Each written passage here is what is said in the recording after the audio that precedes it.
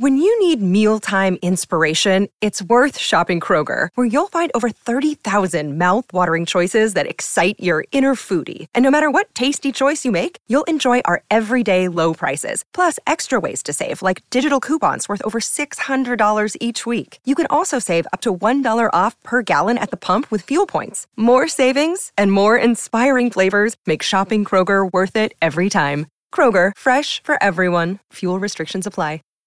When you don't have a clear curriculum for your classroom, it is so overwhelming to try to put that together yourself. Spending hours on Pinterest and Google pulling worksheets and pulling pieces of curriculum together to make something that works for your classroom. That's why we created the Autism Helper curriculum and now offer Curriculum Access. Curriculum Access gets you access to all levels and all subjects of the highly differentiated, evidence-based Autism Helper curriculum. You can have students working on letter identification and working on parts of speech at the same time in our easy-to-use curriculum. We currently have hundreds of teachers using Curriculum Access from all over the world with consistently rave reviews. I want you to join that group of teachers. Now is the time to ask your administrators for Curriculum Access. We have an email template ready to go, so you can ask them to set up a demo. Your administrators can jump on a live call with our team members to see everything that's included in the Autism Helper Curriculum Access. Next year, let's reduce the overwhelm. Let's start the year out with a path and a plan and resources to meet all the diverse needs of your students. Let's make next year the year of Curriculum Access. Head over to the show notes to learn more. Hi, I'm Sasha Long, special ed teacher and board-certified behavior analyst. Welcome to the Autism Helper podcast. I'm here to explore different strategies to improve the lives of individuals with autism.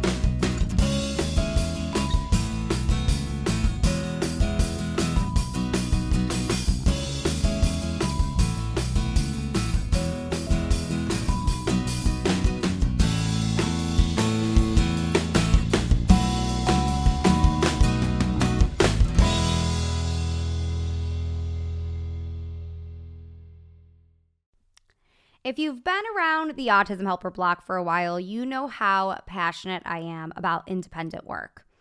If you are in the professional development membership, we talk about independent work month 1. We have 2 of my favorite training videos ever in that month because independent work is a cornerstone in your classroom.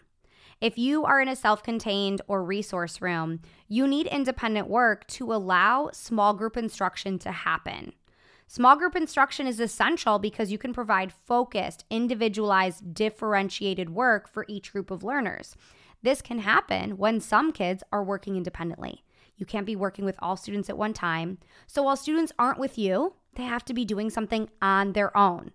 And an unoccupied student is a naughty student. And I mean that with zero judgment because an unoccupied adult is a naughty adult, right?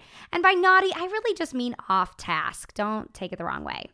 But you and I, when we're bored, we engage in off task behaviors. We do, right? Think about the last time you were sitting at a really long stoplight or railroad crossing. You're sitting in your car, the light is red, the train's going by, whatever's happening. You're sitting there. What do you do eventually? Do you just sit with your hands at 10 and 2 ready to drive? No. You probably get your phone out, right? You're scrolling TikTok. You're responding to emails. You're playing a game. And all of a sudden, people behind you are beeping because the train is passed and it's your turn. You were bored, so you engaged in off-task behaviors. We all do that. So do our students, right? If they're bored, they're going to engage in off-task behaviors. Behavior problems stem from this. So we need independent work to keep our kids engaged so we can work with other groups of students. Now, this isn't the only reason independent work is important.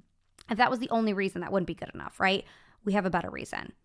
Independent skills are absolutely essential to being an adult, to having a job, to being a contributing member of a community or a household.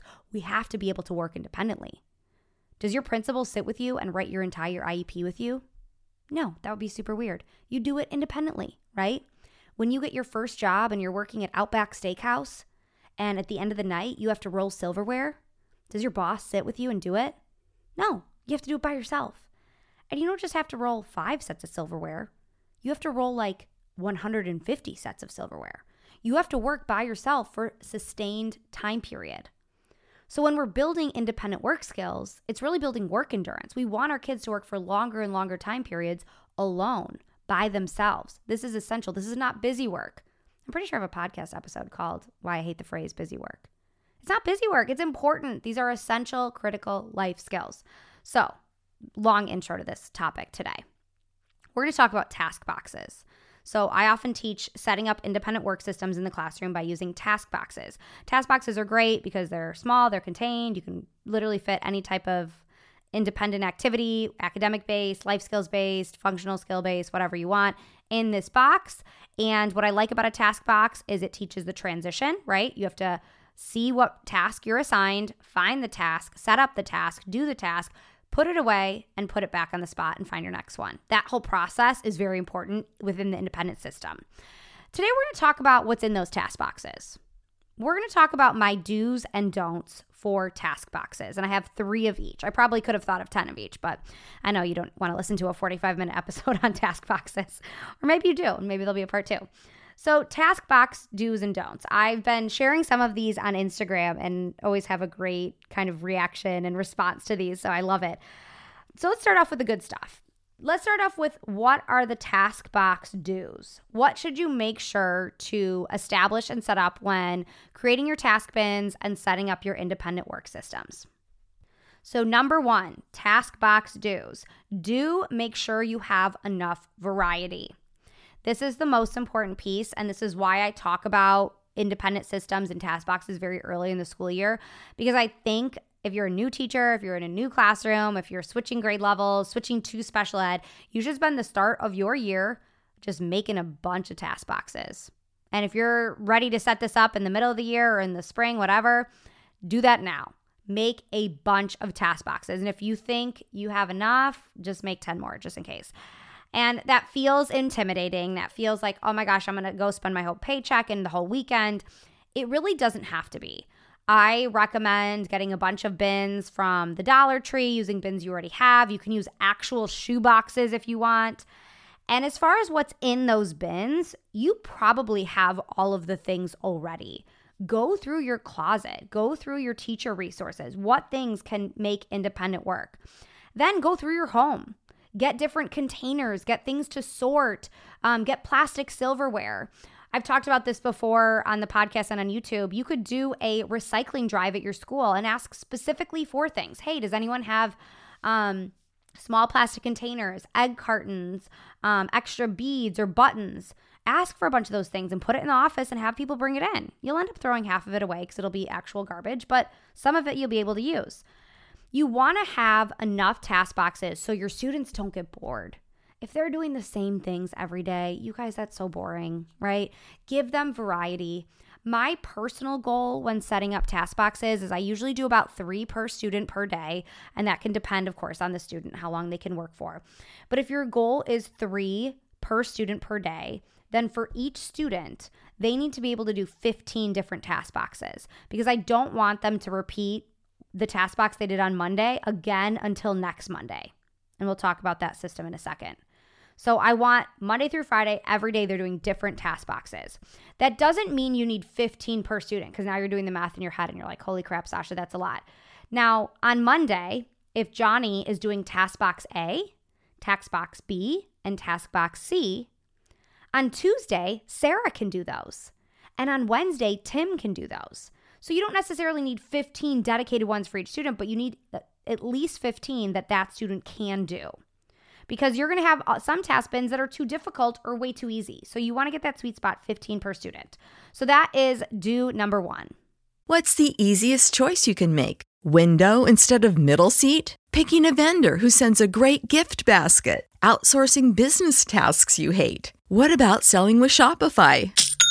Whether you're selling a little or a lot, Shopify helps you do your thing, however you cha-ching. Shopify is the global commerce platform that helps you sell at every stage of your business. From the launch your online shop stage to the first real-life store stage, all the way to the did we just hit 1 million orders stage. Shopify's there to help you grow. Whether you're selling scented soap or offering outdoor outfits, Shopify helps you sell. Wherever and whatever you're selling, Shopify's got you covered. Sign up for a $1 per month trial period at shopify.com/try. Go to shopify.com/try now to grow your business, no matter what stage you're in. Shopify.com/try.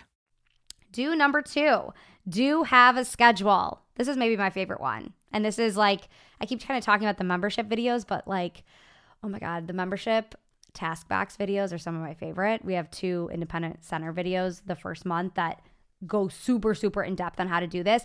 And this is the game changer strategy. If you have struggled with independent work year after year, this is what makes it just night and day different, is you need to have a schedule. And it takes a little bit of time to set the schedule up, but once you have it, you're just like good to go for the rest of the year. You don't even have to think about it. It's so unreal. So what the schedule should look like is Monday through Friday. What is each child doing? Like I just said, on Monday, Johnny's going to do task bin A, task bin B, task bin C. On Tuesday, he's going to do F, and he's going to do N, and he's going to do O. And if you're like why is Sasha talking about these letters? This isn't a system where all the task bins are labeled with letters. They don't have to be with letters. They could be with pictures. They could be with shapes, whatever. But you get the idea. They're doing, you know which 3 each are doing every day for every student. The goal here also is that one bin is probably only being used for one student in that day. Because the day's busy, you're understaffed, you don't necessarily have time to redo that task bin in front of them, which we're going to talk about that in a second. So if you don't get it done till the end of the day, that's fine because no one's using it that day, and the next day another child will use it. So let's say you have a task bin that's matching socks. You went to the Dollar Tree or you raided your kids' drawers and took out all the extra socks they don't use anymore. And we're going to work on this functional life skill of finding the pair of socks and folding them, matching them together, right? So that sock bin is on Monday going to be assigned to Johnny. On Tuesday, that sock bin's assigned to Sarah. On Wednesday, that sock bin is assigned to Tim. On Thursday, that sock bin's assigned to Sonia. And on Friday, it's assigned to Javier.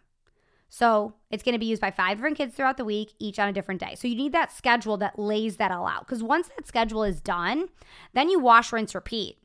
Then they redo that same weekly schedule every week, but they're not going to get bored because we have each task bin, once. And a student could even then set it up for you. So that's truly the game changer strategy. Do number 3, do incorporate academics. Now, I just gave an example of a life skills-based task box with matching socks. There's all kinds of great life skills things you can do, tons of fine motor ones, but you also want to incorporate academics. You want to think about your previously mastered skills, your IEP goals from last year. How can that be a task bin? Can you work on matching letters? Can you fill in sight words to sentences? Can you make lists of synonyms and antonyms?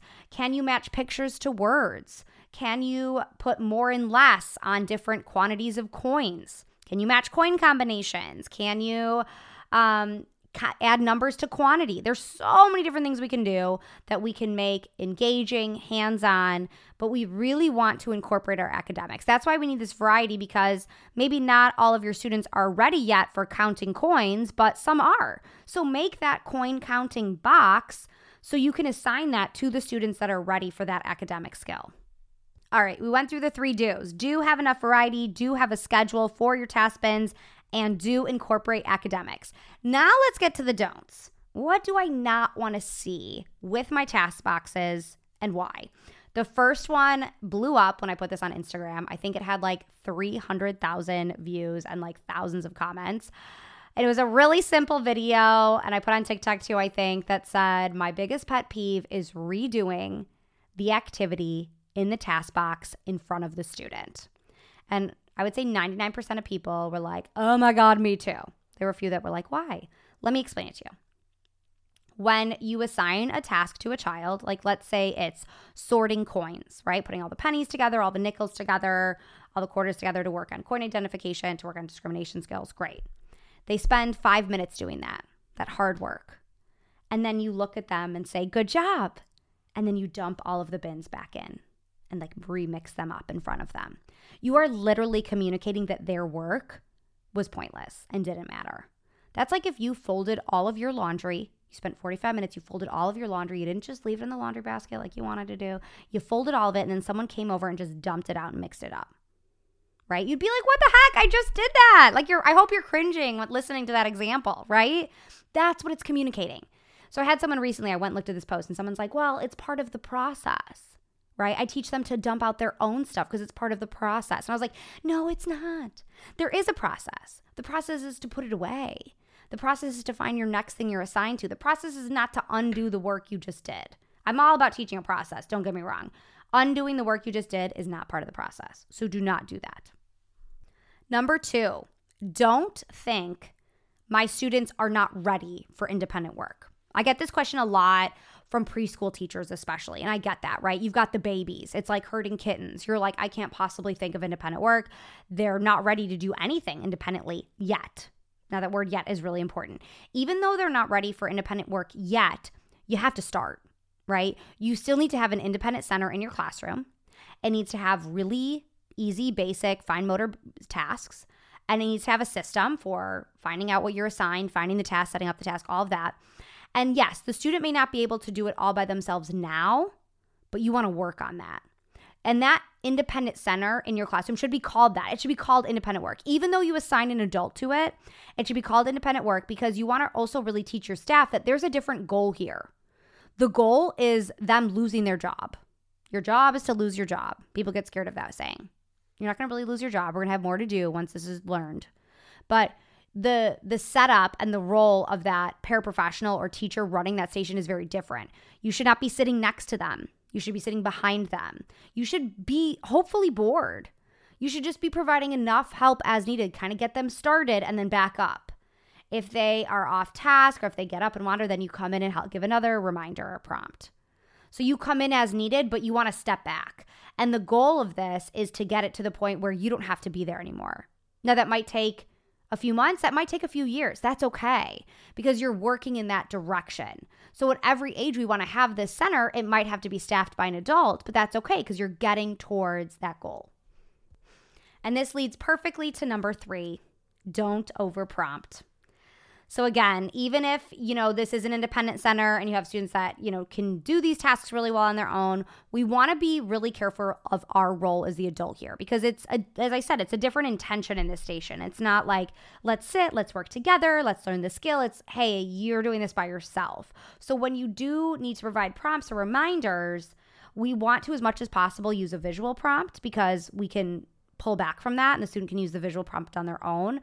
So maybe if you have a timer to show how much time is left, or if you have some type of token system or first then, you're going to kind of try to prompt with that visual so the student can be able to use that visual on their own eventually, and be really aware of overprompting. I mean, none of us overprompt on purpose. We do it on accident because we're just busy and trying to get things done, right? So if possible, on a regular basis, do a little checks and balances and just take some data on how many prompts you're giving to make sure you're not overprompting. All right, so those are my do's and don'ts for task boxes. Do have enough variety, do have a schedule, do incorporate academics, don't undo in front of the student, don't think that they're not ready for it yet, and don't overprompt. I think this is a great time to reevaluate our task boxes. It's never too late to get started with a new independent system that is effective and streamlined and doesn't, have you staying after school every day, resetting things up, and also isn't boring. So whatever stage of the school year you are in, or whatever season you are in with your group, look at how you can level up or add this in because this can really be the key to helping your room run smoothly. Thanks for listening to the Autism Helper podcast. If you liked what you heard and want to hear more, hit subscribe. It would mean a lot to me if you left some feedback. Whether I'm working one-on-one with a student, doing a podcast like this one, or presenting for a PD, my goal is always to provide as much value as I can. So your feedback really helps me make sure I'm doing just that. If you have other topics you'd like me to cover, leave in the feedback or message me on social media.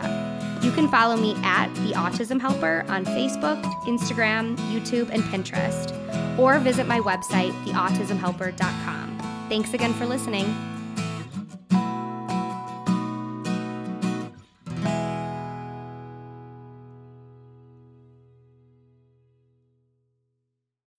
When you need mealtime inspiration, it's worth shopping Kroger, where you'll find over 30,000 mouth-watering choices that excite your inner foodie. And no matter what tasty choice you make, you'll enjoy our everyday low prices, plus extra ways to save, like digital coupons worth over $600 each week. You can also save up to $1 off per gallon at the pump with fuel points. More savings and more inspiring flavors make shopping Kroger worth it every time. Kroger, fresh for everyone. Fuel restrictions apply. Having the right resources for your classroom is essential to making sure your classroom is running smoothly. At the Autism Helper Shop, we have all of the resources you need to make sure you have the behavior, communication, and curriculum supports for your students. Within our shop, we have adapted books, task cards, resources aligned to the VB map and the ABLES, behavior plan flowcharts, data sheets, curriculum.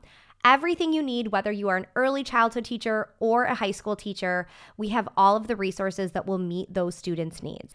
So head over to shop.theautismhelper.com to check out all of our resources.